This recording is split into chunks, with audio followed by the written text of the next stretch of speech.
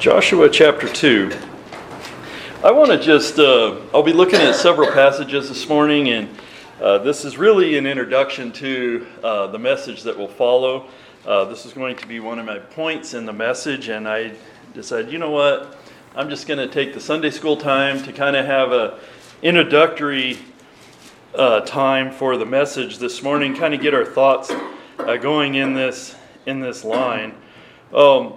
One of the passages that we'll be looking at in the main message is that God has reconciled us to Himself by Christ, and this concept of the world. I know a lot of times we talk about John 3:16, for God so loved the world, and we explain what the world is in there. But there are passages that talk about Christ died for the world. He's the propitiation for the sins of not the world, the whole world. And so what we're going to do this morning is we're going to consider what that is in both of these messages. But the first one that I want to way in which I want to look at this is, there's a lot of confusion among Christians during the time of Israel. God's not done with Israel, just put that out there up front. I don't want you to be misled by me, but God is not dealing with the Jews now as He did in times past. That's a fact. Scripture backs that up.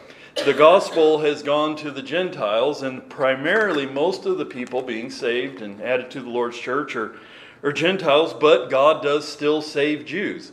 And what I want us to consider this morning is that salvation has never been exclusionary in this sense, that there has never been in the history of mankind a certain kind of people that God only saves. Right.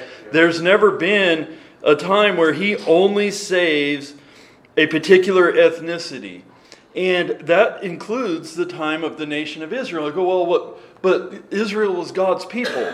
And God said things like, if my people which are called by my name, and so forth. And so God's people were the Jews. And the reason I've actually had multiple discussions with people about the fact of the question whether God's actually saved people that weren't Jews in the Old Testament. And so where did the Jews even in Jesus' time? It's almost like the disciples even were surprised when God would deal with a Gentile. But God had been saving Gentiles all through the time of the nation of Israel. And actually in Jesus' ministry, He just kept doing what He had always been doing. Right. He primarily, in His earthly ministry, was working with the Jews. He came into His own, and His own received Him not. But He did reach out and save a few Gentiles, even in His own ministry. So let's take a look at a few of the Gentiles and the types of people that God saved in the Old Testament. So the first person I want to look at is Rahab. Rahab the harlot of Jericho. Joshua chapter 2, verse 9. The spies had come to spy out the city. Israel's about to go in and begin taking over what became the nation of Israel. And it says in verse 9, and she said unto the men, the spies, I know that the Lord hath given you the land. Notice that's present tense. She, as a Gentile harlot, living in a wicked city of Jericho, she said, I know that the Lord hath given you the land. She believed God. And how did she hear about this God? How did she even know? Because the fame of the God of Israel had been spread. It says going on, I know. Maybe the city doesn't know, but I know that the Lord hath given you the land, and that your terror is fallen upon us, and that all the inhabitants of the land faint because of you. Right. Why? Why are they so afraid of Israel? For we have heard how the Lord dried up the water of the Red Sea for you. It was a known fact in the Gentile world. The Lord did that. Now, the Gentiles weren't falling all over themselves and trying to get down to the people of the nation of Israel so they could hear about this God, and we want to have the same God as you. But the Gentiles knew that the Lord God of Israel was real. And the Gentiles knew, the people of the city of Jericho knew, that the Lord had dried up the Red Sea 40 years before, approximately, when you came out of Egypt. And what ye did to the two kings of the Amorites that were on the other side of Jordan, Sihon and Og, whom ye utterly destroyed. And so, when we consider Rahab, now go over to Joshua chapter 6. God paid attention to her. God cared about her. Joshua chapter 6 and verse 17, it says, when instructions are being given concerning going in, it says, and the city shall be accursed, even it and all that are therein, to the Lord. Only Rahab the harlot shall live, she and all that are with her in the house, because she hid the messengers that we sent. Well, why did she hide the messengers? Because she believed God. Yeah. Because she had faith in God. Yeah. Her faith is what produced those actions. Right. God did not save her because she hid the spies. She hid the spies because she believed in God. A harlot who had repented and believed in the God of Israel. Now, we know this is true because I'll just read this, but Hebrews chapter 11 says, by faith, the harlot Rahab perished not. And notice, she perished not with them that believed not. The people of the city of Jericho perished because they believed not. And so, but she believed. And so, it's not that those people didn't have a chance. Those people didn't want to have the Lord God of Israel. And so, she believed and they didn't. That was the only difference between whether she could be saved and she would be saved and she would not be saved. Is that she believed God, she had faith, and we know that God gave her that faith. But she believed and she was saved. This theme of believing on the Lord Jesus Christ, believing in God, putting our faith in the God of the Bible, this is not New Testament doctrine.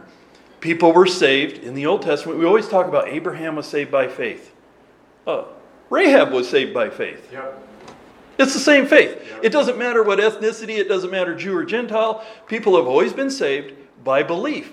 And the people that were destroyed and didn't go to heaven were people that, it says in our passage, she didn't perish, she perished not with them that believed not. That's the difference right there. And so, it was not as though others did not have the opportunity. Those that perish believe not. Salvation has been available to anyone who would believe on God at any time in history. The problem is people don't want to believe in God. Yes. And people didn't believe in God. But when people would believe in God, they would be saved. Let's look at the next person, Ruth. We'll have to move through these pretty quick. Ruth the Moabitess. Go to Ruth chapter 1. In Ruth chapter 1, it's in verse 16, it says, and she, that is Naomi, her mother-in-law, and she said, behold, thy sister-in-law is gone back unto her people and unto her gods. Notice that. Your sister is gone back to her gods. Return thou after thy sister-in-law. I don't have time to get into the background of this. I hope that you guys are familiar with the story of Ruth. But she says, return thou after thy sister-in-law. And notice what Ruth said. A pagan Gentile said, entreat me not to leave thee, or to return from following after thee, for whither thou goest, I will go, and where thou lodgest, I will lodge. Thy people shall be my people. And it didn't stop there. Right. She didn't become a Jew because she said, and thy people will be my people. And so she integrated herself into Jewish society, and she became a Jew by identifying with their ethnicity. No. The key was, she says, where you go, I will go, and where thou lodgest, I will lodge. Thy people shall be my people, and thy God shall be my God. And when she came to that point where she turned her back, she repented, and she turned her back on her family, like I talked about last Sunday, and she turned her back on her pagan idols, and she was willing to leave her country and go and be with Naomi in a godly nation, in a more godly than the Moabites. They were wicked. The Jews were wicked, by the way, most of their history. But the reality is if there were godly people, they were usually in the land of Israel. And she said, thy people will be my people. And she wanted to identify with the Lord God of Israel. And thy God shall be my God. And when that Gentile repented of her sin and in her heart determined to follow Naomi and thy God shall be my God, then that Gentile became a child of God.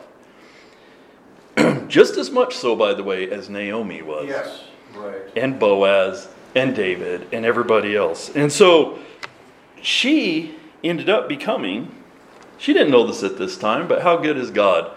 He plucks people up out of the lowest of lows. Oh, yes. Some pagan girl in a pagan country with no hope at all. And she ends up becoming the great-grandmother of King David. Imagine that. See, God still, this is going to sound so trivial, but God still had it in him to love Gentiles during the time of Israel. And God loved Ruth and had a great plan for her. God used her. Then, what about David's Philistine friends? This is something that I had never noticed before. Go to 2 Samuel chapter 15. And that in itself might sound really strange. I mean, isn't David the one that killed Goliath? And David hated the Philistines. And he did everything in his power when he was king to destroy the Philistines. How could he have Philistine friends? And remember, David was a godly man. And David, especially after he was king, and the passage that, I'll just say this, the passage that we're going to be looking at is well after, years after he's been on the throne. And he's been leading the nation of Israel. And yet he still had Philistine friends. I mean, people that were close to him. He was not the kind of person who would make his closest friends. They weren't going to be ungodly. They weren't still going to be worshiping Dagon in Israel, in Jerusalem. But he had some of his Philistine friends, his closest acquaintances, in Jerusalem. And so, 2 Samuel chapter 15, verse 17. Now this is when David is fleeing Jerusalem. Absalom is trying to take the throne from his father. And David flees Jerusalem. And it says, and the king went forth and all the people after him and tarried in a place that was far off. And all his servants passed on beside him. And all the Cherethites and the Pelethites. These were David's bodyguards. And all the Gittites. Notice these people. The Gittites, 600 men, which came after him from Gath, passed on before the king. Then said the king to Ittai the Gittite, wherefore goest thou also with us? Return to thy place and abide with the king. And notice what is said here. For thou art a stranger and also an exile. Whereas thou camest but yesterday, should I this day make thee go up and down with us? Now, in studying this out, that doesn't mean that he came to Jerusalem yesterday.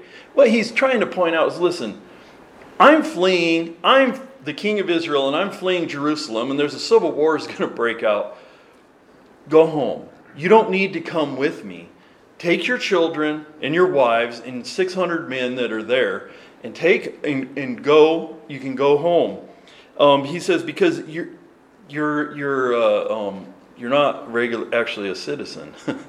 you're not in this fight. You're a Philistine. This is a civil war. He says, for thou art a stranger and also an exile. Whereas thou camest but yesterday, should I this day make thee go up and down with us? Seeing I go whither I may, return thou, and take back thy brethren. Mercy and truth be with thee. And notice what Ittai says. And Ittai answered the king and said, as the Lord liveth, as Jehovah liveth, and as my lord the king also liveth, surely in what place my lord the king shall be, whether in life or death, even there will I be thy servant. And David said to Ittai, go and pass over. And Ittai the Gittite passed over, and all his men, and notice this, and all the little ones that were with him. So it wasn't that he showed up yesterday because all their children were with him and all this. And in studying this out, these were men from Gath. And David had been down. Remember when he was fleeing Saul? David had his own city in Ziklag. David for a while went out and fought for the Philistines and all that. And he almost got caught up in it was a very difficult situation when the Philistines were going to go to fight Israel. And David was going to go fight. He was close enough with some of them. He was going to go fight. He was going to go fight Israel for the Philistines. And however it came out. And the Philistines are the ones that told him, no, we don't want you here. We don't trust you. Some of them did. As a result of that, though, in his time there, I believe that David's testimony, some of those men that were the closest to him, that he established relationships with, when David became king of Israel, they ended up coming. He's in Jerusalem here. Years and years later, he's in Jerusalem. These men are strangers and exiles living there with David. And when David flees, they're going with him. And he confesses with his mouth. It almost sounds like Ruth, doesn't it? Right. As Jehovah liveth, where you go, that's where I'm going. He didn't want to go back to the land of the Philistines. There's almost maybe a message in there somewhere. But he didn't want to go back to his homeland. He was okay with being a pilgrim and a sojourner, if you will. And he wanted to be with David. And Civil War or not, live or die, take my friends and family, you're going to be on the run. Where you go, I'm going. I believe that Ittai and some of the other men with him loved the God of Israel just as much as David did. And so, the next one that I want to look at is one that we're very familiar with, Naaman the Syrian. Go to 2 Kings chapter 5. Naaman, the Syrian leader of the military, whose leprosy was healed. And he vowed to worship only God from that day forward. So here's God saving somebody, not just physically during this life, but God saved this man. He repented of his sins. He repented of his former gods. He determined in his heart, we'll see in this passage, he determines in his heart that he is going to live and he is going to worship from this day forward. It is going to be different. That's repentance. Right. And so we see here repentance from idolatry. 2 Kings chapter 5, verse 15. And he returned to the man of God, he and all his company, and came and stood before him and said, and this is Elisha that he's going back before. He says, behold now, I know that there is no God in all the earth but Israel. Mm-hmm. And it wasn't just a mental assent. I know that God is real. You know, like a lot of people acknowledge that Jesus is real and God is real. There must be a God. No. He says, I know that there is no God in all the earth but in Israel. Now therefore I pray thee, take a blessing of thy servant. But he said, as the Lord liveth before whom I stand, I will receive none. And he urged him to take it, but he refused. And Naaman said, shall there not then, I pray thee, be given to thy servant 2 mules burden of earth? For thy servant will henceforth, notice his vow here, thy servant will henceforth offer neither burnt offering nor sacrifice unto other gods, but unto the Lord.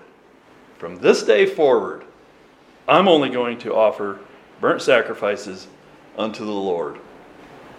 In this thing, and he's asking Elisha, in this thing the Lord pardon thy servant, that when my master goeth into the house, so when the king of his land, when my master goeth into the house of Rimmon to worship there, and he leaneth upon my hand, and I bow myself in the house of Rimmon, when I bow myself in the house of Rimmon, the Lord pardon thy servant in this thing. And Elisha said unto him, go in peace. So he's acknowledging, he's saying, from here on, I'm not going to worship my gods. I'm going to offer sacrifice only unto the Lord of God of Israel, Jehovah. But you know how it works. When I go in and the king is going to, lean on me, and when he worships and he bows down, when I bow down, I'm not worshiping. Just pardon me this physical activity that I'm going to be doing in that idolatrous house. But I'm not going to be worshiping. And we see here that Naaman was not just healed physically. Sometimes when we look in the Gospels and we see that Jesus healed people, we're kind of, well, I don't know whether they were really saved or not. Maybe they were just healed. But this is an instance where this man was healed. He repented of his sin. He acknowledged who God was. He declared, I am going to serve the Lord only from this day forward. Isn't that kind of what happens when people repent and confess with their mouth the Lord Jesus, and they're baptized, given a testimony from this day forward, it's different. I've repented and I trust in the Lord for my salvation. What about Nebuchadnezzar, the king of Babylon? Daniel chapter 4. Daniel chapter 4, verse 1. And most of us understand how Nebuchadnezzar was used to go in and carry away the children of Israel captive. God used him to judge Israel. It was God that used him to expand the empire. It was all God's purpose. And Nebuchadnezzar had lifted himself up in pride, and he said, "Look at all these things that I have done." Man, I mean, if there was ever an old school Donald Trump, that was it. I mean, one of the things that was so disgusting to me about Donald Trump when he was running before and during his presidency is that he's just constantly, I got sick of it. He's always talking about what he's done, and I did this, and I've done this, and I'm going to do this, and I'm going to do that. And I cringe, because for a leader of a nation to be like, I'm going to do this, and I'm going to do that, and I know how God is, and I know who God is, and God hates pride, and it's scary. And Americans can fall into that trap where they think they're invincible. And well, here's Nebuchadnezzar, and he was like that, and God took care of him, and he lost his mind. And when he came back to, and God gave him his mind back. It says here in Daniel chapter 4 and verse 1, Nebuchadnezzar the king, unto all the people, nations, and languages that dwell in all the earth, peace be multiplied unto you. I thought it good to show you the signs and wonders that the high God hath wrought towards me. How great are his signs, and how mighty are his wonders. His kingdom is an everlasting kingdom. His dominion is from generation to generation. I, Nebuchadnezzar, was at rest in my house, and flourishing in my palace. And then he gives his, as we would call it, he gives his personal testimony of how he came to know God personally. And then go down to verse 34. His confession continues, and he says, And at the end of the days, I, Nebuchadnezzar, lifted up my eyes unto heaven. Mine understanding returned to me, and I blessed the Most High, and I praised and honored him that liveth forever, whose dominion is an everlasting dominion, and his kingdom is from generation to generation. And all the inhabitants of the earth are reputed as nothing, and he doeth according to his will in the army of heaven, and among the inhabitants of the earth, and none can stay his hand or say to him, What doest thou? Wouldn't it be unbelievable if just one leader of any country in the world today would say that and acknowledge God for being who he is? That would be what an amazing thing. And here Nebuchadnezzar is the leader of a Gentile nation, declaring these things. At the same time, my reason returned to me, and for the glory of my kingdom mine honor and brightness returned unto me. And my counselors and my lords sought unto me, and I was established in my kingdom, and excellent majesty was added to me. Notice he doesn't say, I seized it back. He said it was added unto me. Now I, Nebuchadnezzar, praise and extol and honor the King of heaven, all whose works are truth, and his ways judgment, and those that walk in pride he is able to abase. That was his personal testimony, and he concluded his praise of God with, those that walk in pride, God is able to abase. That's what I mean when I see how people in this country are. God is able to abase. Yes. And then look at, let's consider Darius. Daniel chapter 6. A later king that Daniel is still serving while in exile. It says in Daniel 6:25, Then King Darius wrote unto all people, nations, and I want you to keep this in mind for the message later, but the godly people, the godly leaders in Israel wanted all the world to know that there is a God in Israel. When David went out to fight Goliath, was that not his concern? That they may know that there is a God, that they may know that we serve the living God. And there's a testimony. Israel was to be a testimony. Israel's to be a testimony to all the other nations, not so that they could all just know that they're condemned, but that they might know that there is a God. Yes. The church today has a mission, and that is to spread the gospel. And the nation of Israel were supposed to be a light and to know. They were to be an example to other nations, and other nations were to know that who the true and the living God was. And here is a Gentile king who ends up he writes to all people, nations, and languages that dwell in all the earth. He had a vast empire, and he's writing to them. Peace be multiplied unto you. I make a decree. Then in every dominion of my kingdom men tremble and fear before the God of Daniel. For he is the living God, and steadfast forever. And his kingdom, that which shall not be destroyed. And his dominion shall be even unto the end. He delivereth and rescueth. He worketh signs and wonders in heaven and in earth, who hath delivered Daniel from the power of the lions. I've often wondered, we have no idea. How many Gentiles may have come to respect and worship and honor the King of Heaven, the King of Kings, the God of Nebuchadnezzar, the God of Darius. How many people ended up repenting of their sin and their wicked lifestyle? How many people gave up their idolatry during the time that Israel was captive? And personally, it wouldn't have been the majority, but is it possible that in towns here and there was a few scattered people whose households were like, we're not worshiping these gods anymore. I want to worship the God of Nebuchadnezzar and Daniel. We don't know. God doesn't say.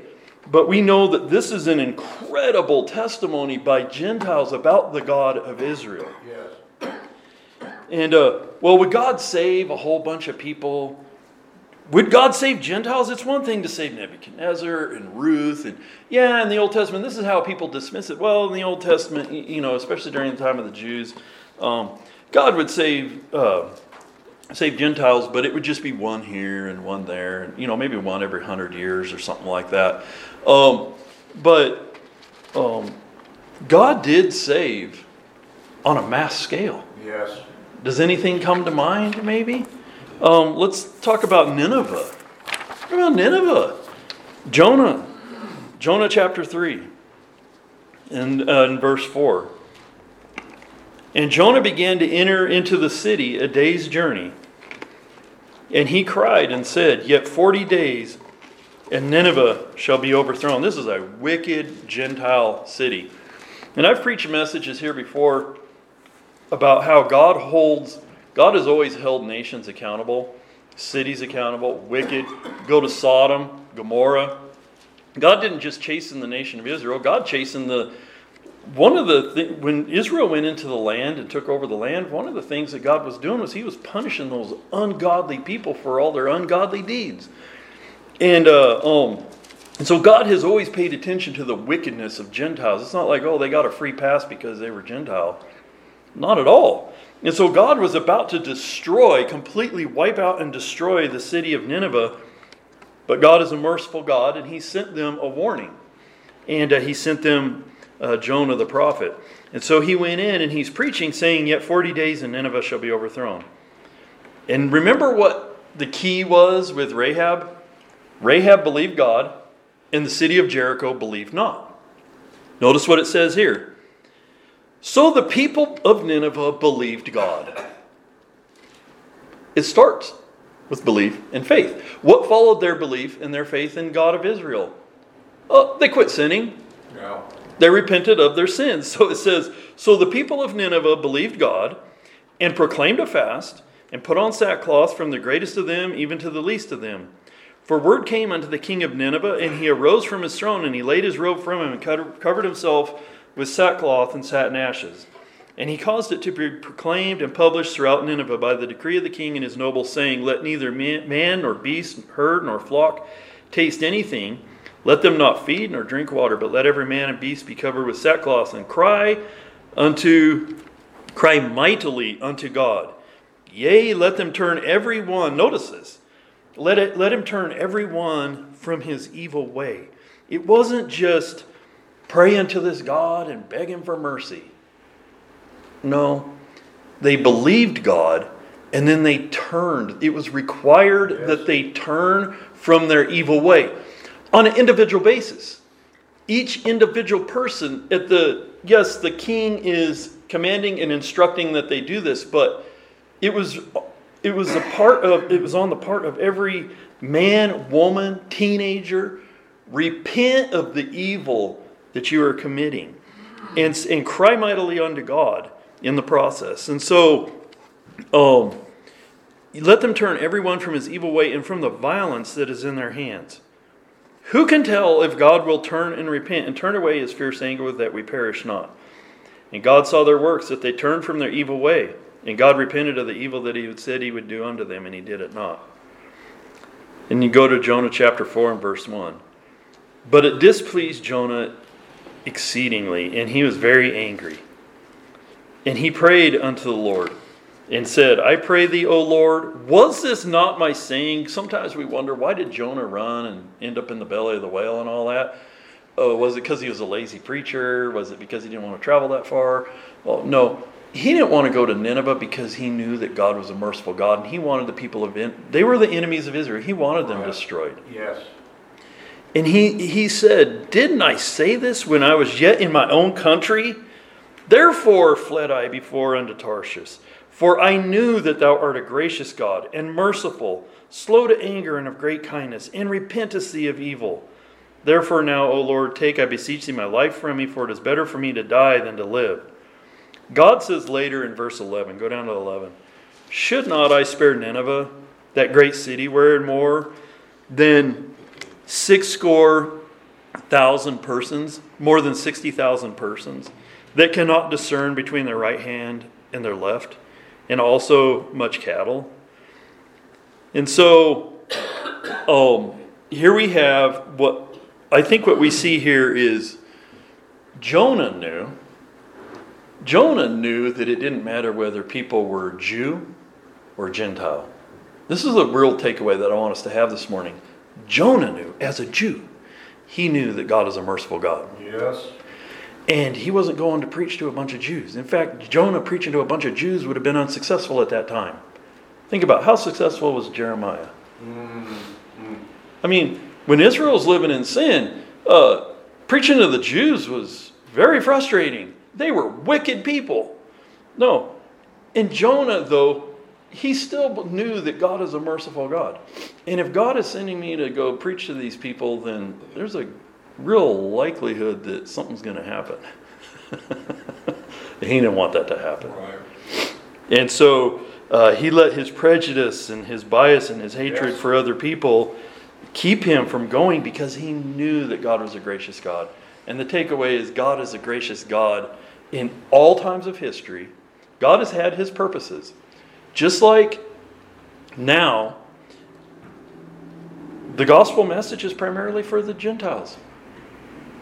But it's not only for the Gentiles, it's also good enough for the Jews. Right. But God is primarily dealing with the Gentiles. In the Old Testament, God was saving Gentiles, but God had a purpose. I mean, God used the nation of Israel to pen the word of God.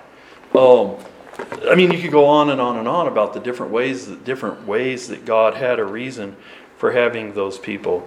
And so, keep these things in mind. This is really just kind of an introduction to get us thinking about who did Christ come to save, seek, and to save. Amen.